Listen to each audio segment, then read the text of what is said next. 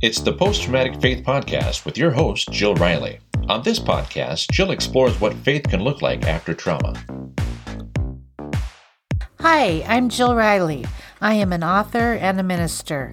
I am also a trauma survivor and live with complex PTSD, depression, anxiety, and a dissociative disorder. My prayer is that post-traumatic faith will bring you hope and joy in your own journey. Welcome to Post-Traumatic Faith. This is Jill Riley, and today I am honored to have Linda Larson Slitz with us today. Welcome, Linda. Oh, thank you so much. I'm so glad to be a part of this. Thanks for the invite.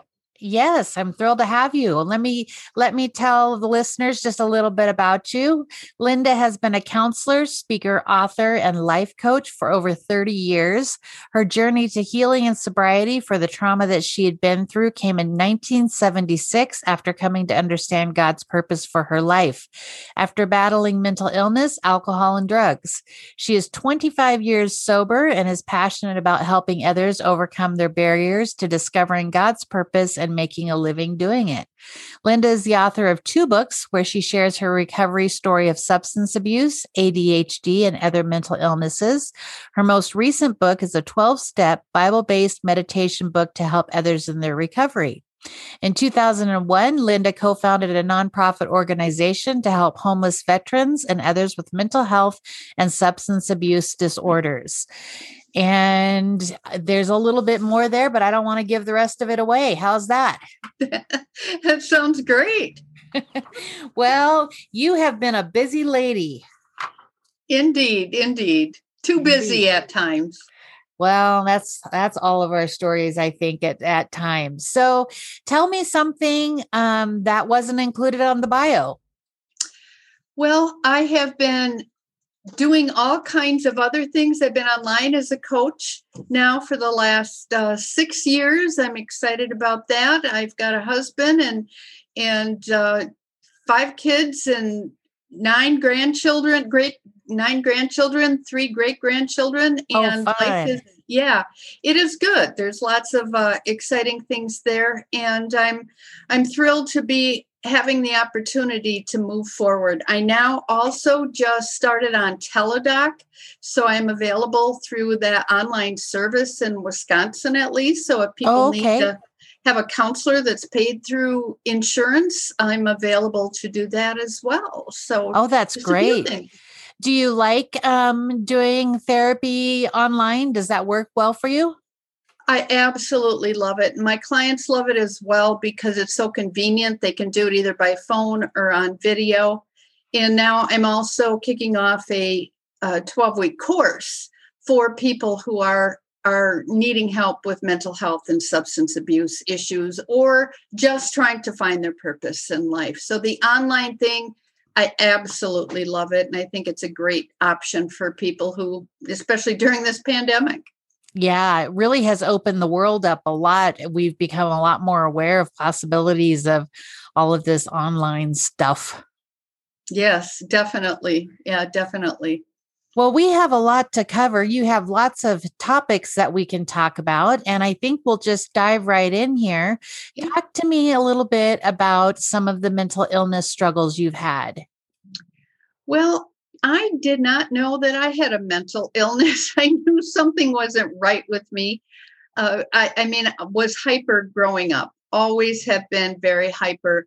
But, I did okay. I was popular and I coped really well. I was creative. I excelled in things like art and music and sports, but I did not do well with academics. I did not know till I was 28 years old that it was attention deficit hyperactivity disorder. I also didn't know that I clearly had a chemical imbalance with depression. And now when I think back I hear a song from my childhood and I start crying even today. I was a very emotional child. Didn't have suicidal tendencies or anything like that until I started using drugs. Between the ADD and then I also was sexually assaulted when I was younger. That's a whole nother story. But that and a lot of the trauma that I went through and choices that I made led me to become very depressed and suicidal. And then many years later, when I was finally diagnosed with ADHD, I eventually was also diagnosed with hypomania type 2 bipolar disorder, which is, I give the psychiatrist credit because it looks very much like ADHD, because I don't have the massive depression. I just have, my norm is above average. I'm normally more energetic than people just as a rule, but when I get in a manic phase, then I don't sleep and I make lots of crazy decisions, very impulsive, chasing every shiny object out there and getting myself into way too many things, spending too much money. But that was before I was on medication and learned how to eat healthy and do some things different that has better managed my mental health. So the hypomania, I've never heard that in relationship to bipolar. Is that just, where does bipolar 1, bipolar 2 fit in there? Yeah, this is a bipolar 2, hypomania type 2 bipolar. So it's a type 2. It comes into a different segment. It doesn't have the severe mood swings that others do. I've never been real low psychotic. Lows. Yeah. No, none of that. Okay. Well, you just gave me a lot of information there. Back up a little bit to, you were sexually assaulted when you were younger? Yes. On a couple of different situations, some that I don't want to disclose because I just never have who that's all about. But sure. The one that I will share was getting drunk when I was a teenager, and went on a kind of a blind date with somebody I hardly knew and ended up getting raped that night, which I didn't really talk. It was the 70s. And the whole mentality back in those days was sex, drugs, and rock and roll, and everybody does it. And if you get drunk, then it's kind of your own fault. Your fault, right. Especially if you're flirtatious, which I really was when I would get drunk. I was a major flirt. So it was like, well, you asked for it, what do you expect? But I literally was too drunk to fight anybody off at that point. So right. That was pretty traumatic. That's very traumatic. Do you feel like the alcohol was a way of you trying to manage your ADHD unconsciously, or were there other triggers to that? Yeah. No, well, the alcohol is just what we do in Wisconsin. I mean, that is just, we are like one of the top states in the nation of overindulgence of alcohol. I mean, we drink. Oh, really? Oh, absolutely. You drink with everything. Our biggest fundraisers at our churches in my hometown is sell at the beer tent. I mean, it's just what we do, but not everybody has the problem that I have with it. But no, I think I really did not even drink until I got out of high school and started drinking more. Well, I drank a little bit in high school. And it was right when I was graduating that other event happened. And then I got pregnant. I did get married. It wasn't part of the rapes, but unfortunately, it was in the 70s and abortion was legal. And my doctor said, oh, well, you can expel this mass of tissue.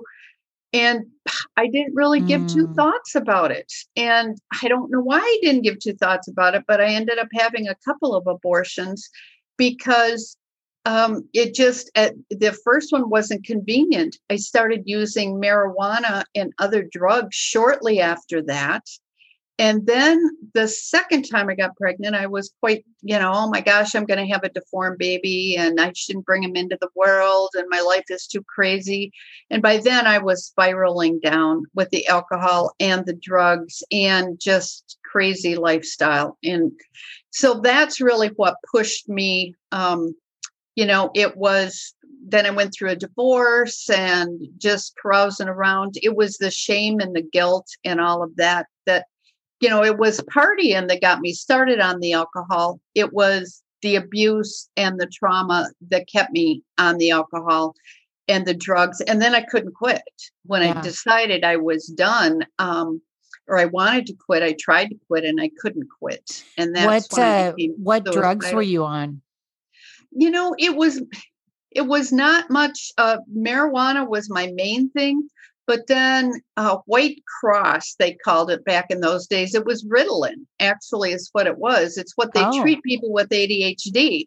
So that's why that particular drug made me feel more normal, because that literally is the chemical missing in my brain that I need to be normal, was that particular medication. So when years later, when I was diagnosed, the doctor said, "Oh yeah, that's why you like that one." So that was it. I mean, I tried acid a couple of times, but I did not get into the hard drugs, heroin. We didn't have methamphetamine back in those days. I'd never even heard of it. It was more of the cocaine and heroin was out there, but not in my community. It was mainly pot and White Cross were the biggies. Yeah. Oh, interesting. So at what point did you know that your drinking and drugs were a problem? What was the tipping point? Well, there were several tipping points. Every time I would wake up to being somewhere that I didn't know where I was, who I was with, or how I got there. Those were big red flags for me. And it happened, it happened throughout. I mean, practically from the time I started drinking, I was having blackouts. And those blackouts were very frightening. I woke up once in puking out the side of my car, which I had driven going 105 miles an hour. Oh. I remember watching that. I was mad because some cop had flirted with me in a bar, and I thought that was way inappropriate. And so I'm driving home and I was mad. And then I wake up, I got sick, and I just can't even believe the places I woke up and the people. And I'm like, who are you? What am I doing here? How did I get here? Ugly guys and just bad situations. So I knew it was a problem when those kinds of things started happening. And then the breakups, and I had a couple real serious relationships, and I messed those up. And all of those things caused me to finally realize this has got to stop. It's just got to stop. So once you realized it was a problem, what kind of help did you receive? Did you go to a rehab, or did you do sobriety on your own? How did you? Yeah, here's the amazingly cool thing. And I always cry when I tell this story. Always. I've never not. I was a waitress at a restaurant, and a 16-year-old girl I worked with. She had just started there. She'd been there longer than I am, so she kind of helped me out. And I was telling her this story of how messed up my life was. And she said, "Linda, God's got a better plan for you. He loves you, and you don't have to do these things and live this way. He really can make an amazing life for you." And I didn't, I always believed in God. I believed Jesus died on the cross for my sins, but I never really had him, in a personal way in my life. And so she kind of introduced me to a different concept of that. And she gave me a Bible that was really easy to read, besides the King James, which I couldn't make heads or tails out of the these and the thous. And so that was helpful. And I took that Bible. I moved back in with my parents after I was going through my divorce, and I'd gone through a breakup, and I'd done a bunch of other stuff. And the night that I just had enough, I got on my knees and I said, "God, if you're real, prove it to me. Show me, make me sick at the thought of alcohol and drugs. And if you don't, I'm going to kill myself tomorrow." So I kind of put God to the test. I read Isaiah 41:10, which is a story of David and Bathsheba, where he says, of something we sang in church every Sunday my whole entire life: "Create in me a clean heart, O God, renew a right spirit, cast me not away from your presence, and don't take your Holy Spirit from me, but restore unto me the joy of my salvation, and uphold me with your free spirit." I knew that. I never knew it was from the Bible in all those years growing up in the Lutheran church, because it doesn't really say that where you sing it. But that was the story of David having an affair with the neighbor lady and then having her husband put to death. Well, that was, worse than what I had done, or I guess it depends on how you looked at it. But it gave me hope, because God called David a man after his own heart. And I thought, if he can love David and make something useful out of his life, maybe he can help me. So I asked him to make me sick. And I woke up the next day. I'm telling you, I have never been the same since. I went to our band practice. I was singing in a bar band. I said, God, if you don't want me doing this, and going to bars and drinking and partying, then, give me a sign and I'll quit doing this. And I picked up the microphone and I got a shock.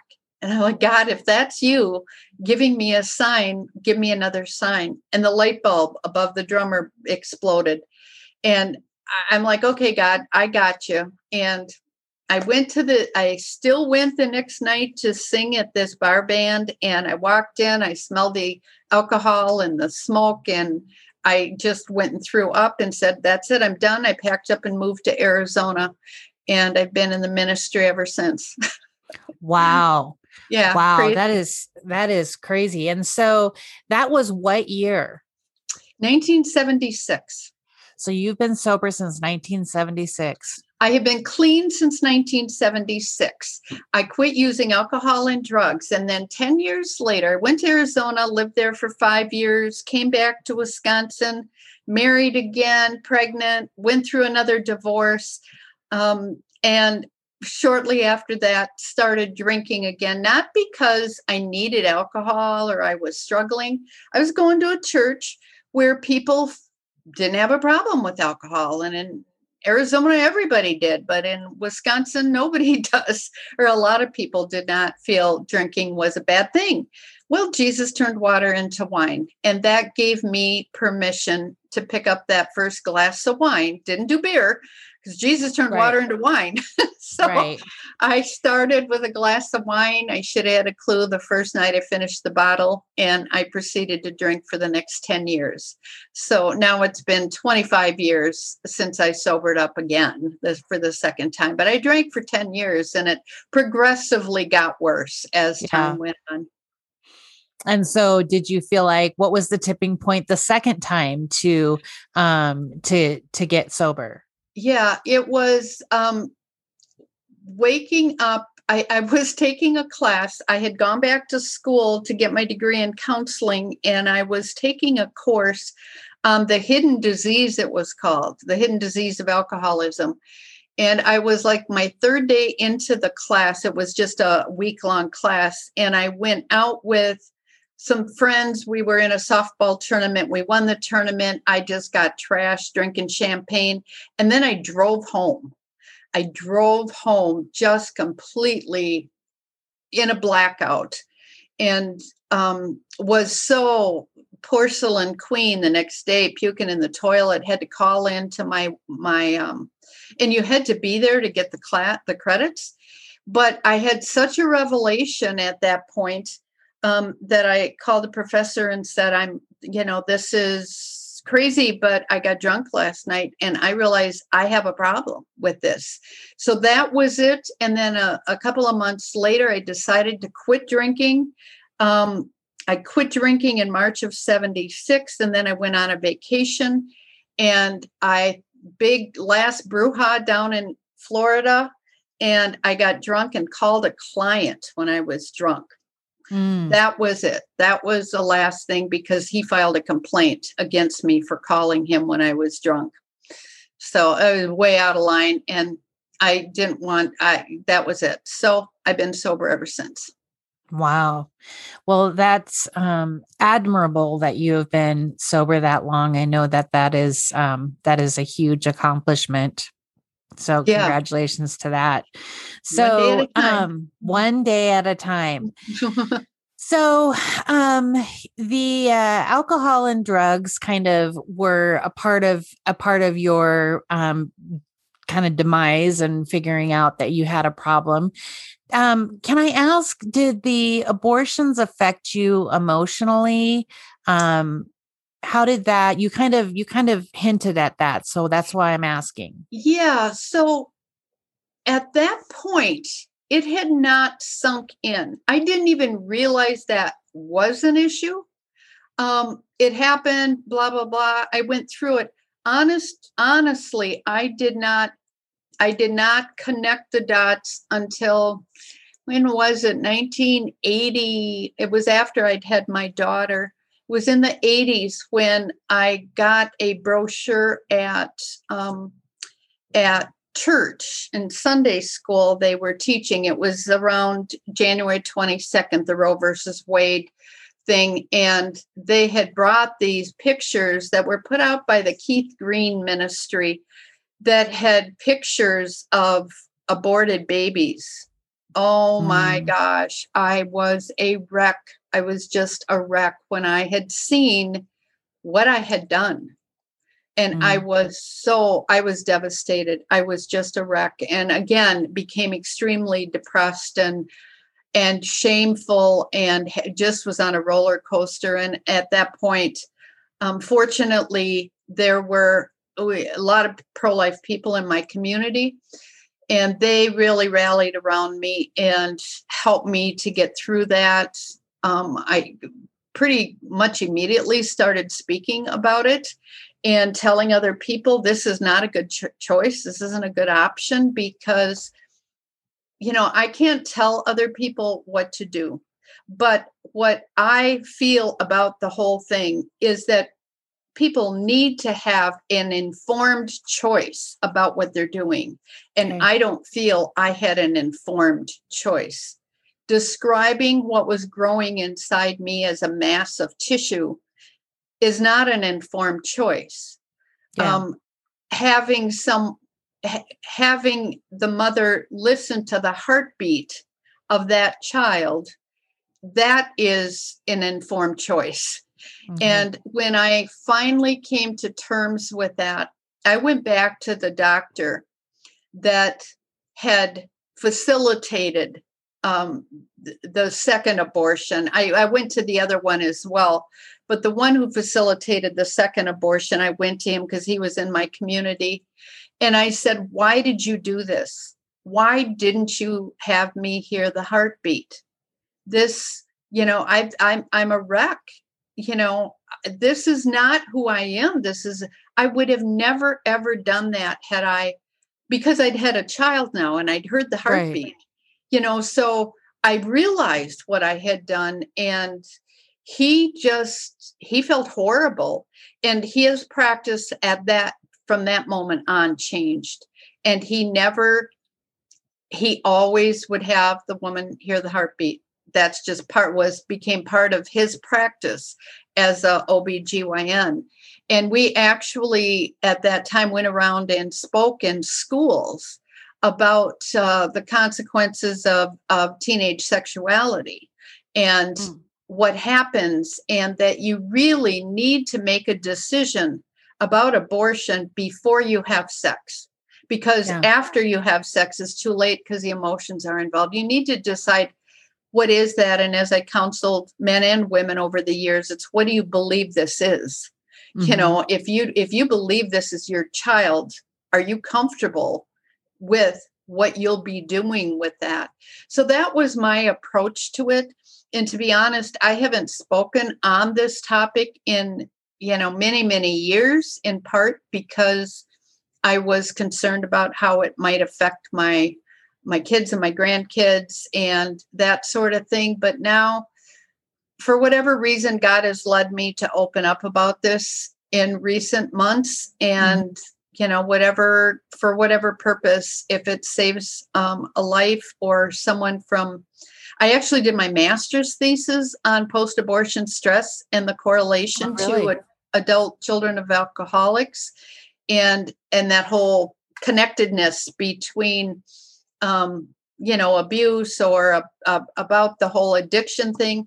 And what I found in my studies was that about 78% of couples that go through this decision end up breaking up. which was, there's a clue. That's not a good choice if you don't think you can afford it.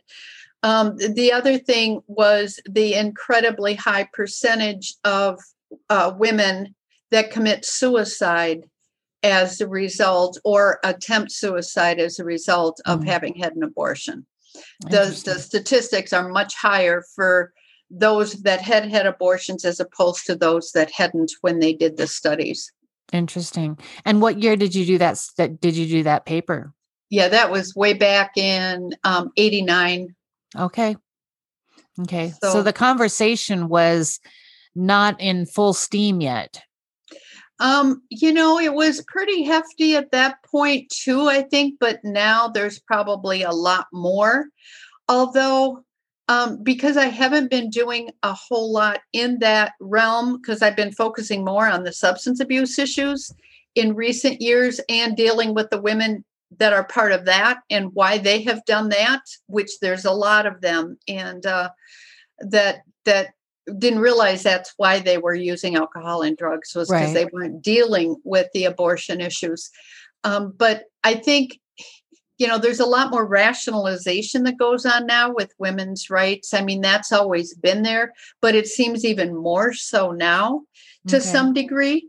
And because there is such a negative, I hate to even go here, but the negativity of the way that a lot of pro-life people deal with others who are going through these struggles or who have been there, it causes all kinds of problems. For example, creating shame around it. Yeah. Yes. And for example, I was asked to speak, and I was the keynote speaker at a pro-life gathering on this. And I was sitting in the front row. A woman came and sat next to me. She didn't know who I was. And she said, well, this will be interesting to hear the speaker, because I don't know who in the world would ever do such a thing. And I'm like, ma'am, you're looking at her. And so it's that negativity, that guilt, that shame, that looking down, that so many women don't reach out for help because they don't want that shame and judgment. And the other thing is that it's really easy to say, how dare you go have an abortion?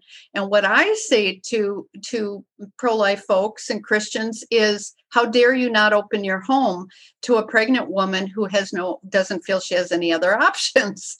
If we're going to be that easy to judge, to tell someone they shouldn't do something because, it's wrong, then we need to offer other options. Right. And that's why, I was involved in the help opening homeless programs for people. So they had at least got that issue off the table. They at least didn't have to worry about being pregnant and homeless. And go ahead. I'm a big believer that if you're going to be pro-life, then you're pro-life from conception through to the grave. And that includes unwed mothers, that includes pregnant mothers, that includes veterans, that includes previously incarcerated immigrants. I mean, if you're going to be pro-life, you're pro-life. Absolutely. So I got to sneeze. Bless you. I never sneeze once. Very good. Okay. You got to do a thorough job.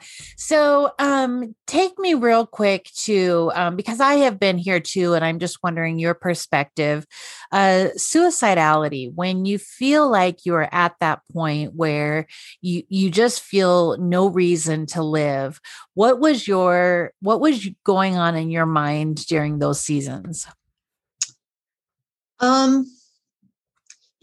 I've had it I had it a second time after I sobered up, after I met my husband, and we were having a terrible time that we share quite often. He had gotten involved with another woman, and it was devastating. I was going to hang myself in the garage. So what goes through my mind, or what did, is I just always heard that voice that said, I've got a plan for you. I've got a plan for you. Jeremiah 29:11, I've got a plan for you. And what went through my mind is that I don't have I'm such a horrible person. That's what I guess it boiled down to. I'm so unworthy. I've done so many horrible things. People hate me. They're going to think I'm awful.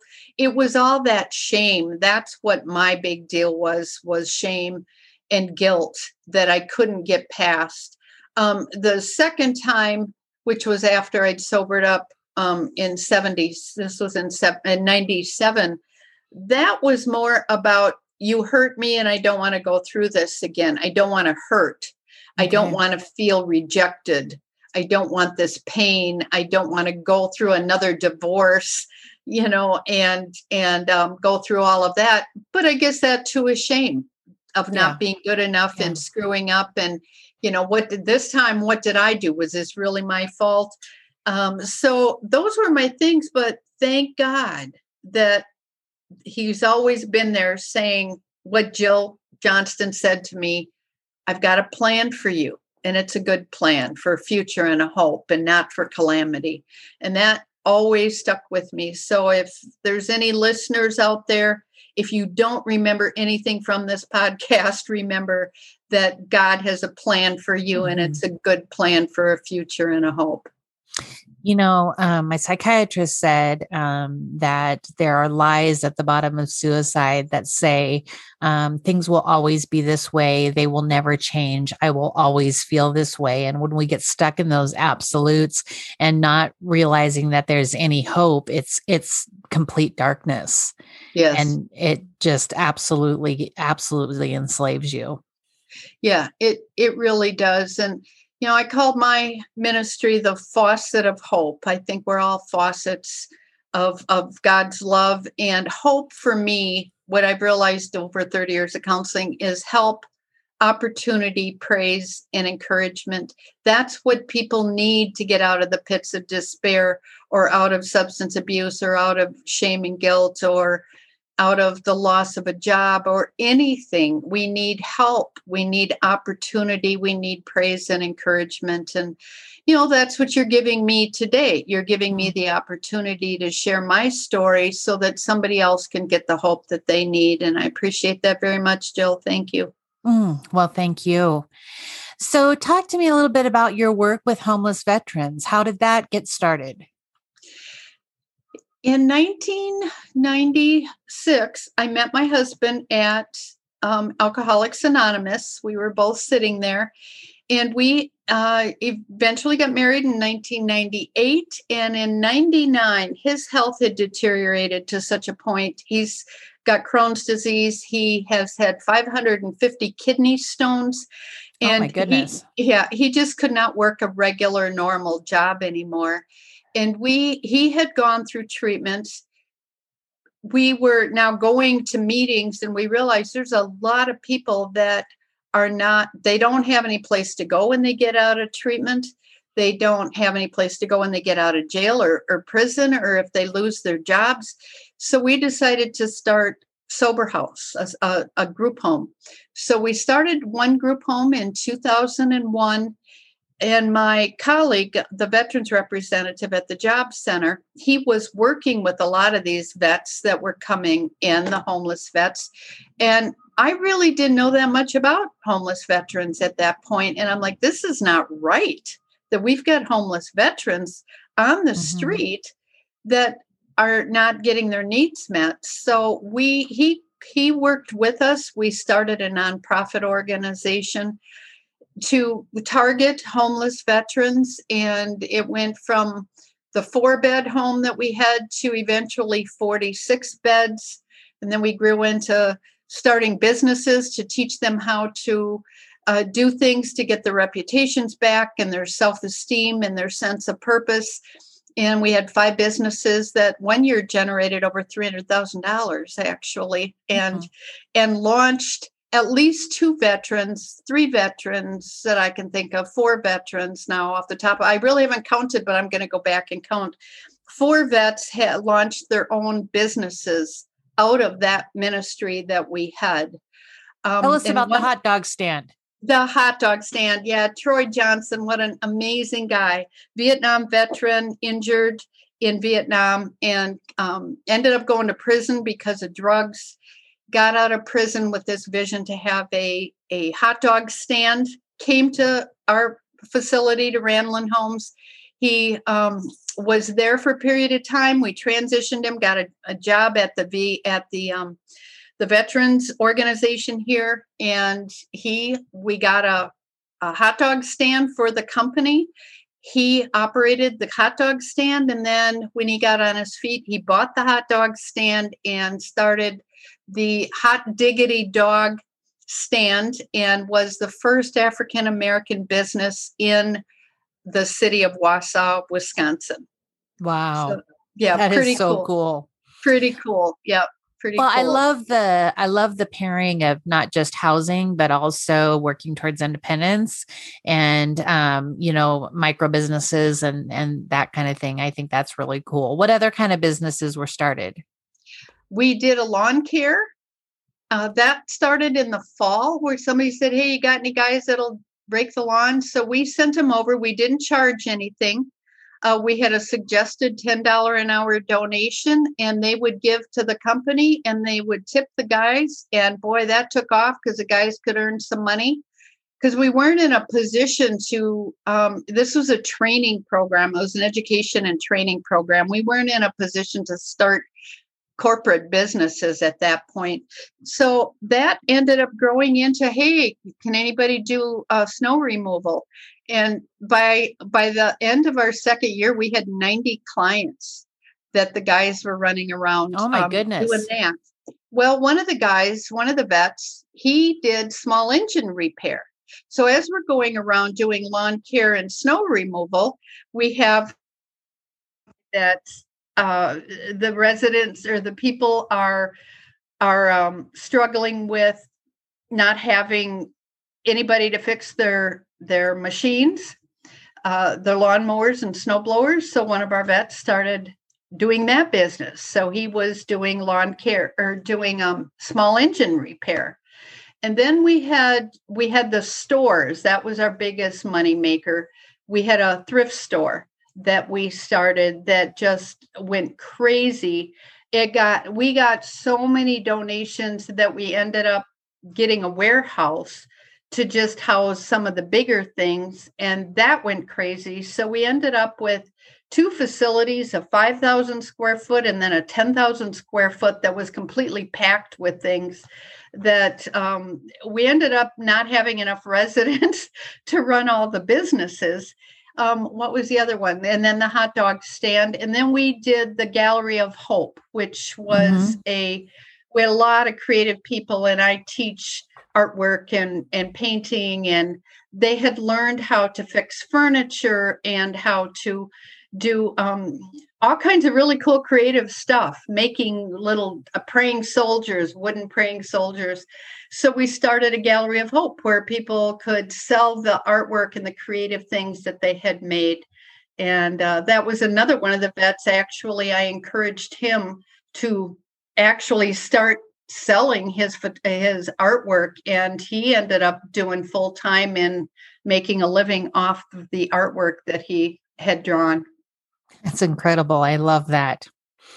Yeah. Love that. Yeah. One of the guys too, another one, Jack Drooling, he still is running a lawn care snow removal business. He's been doing that now since 2000, and I think he left in 2010 and has been running a successful business now for the last 11 years.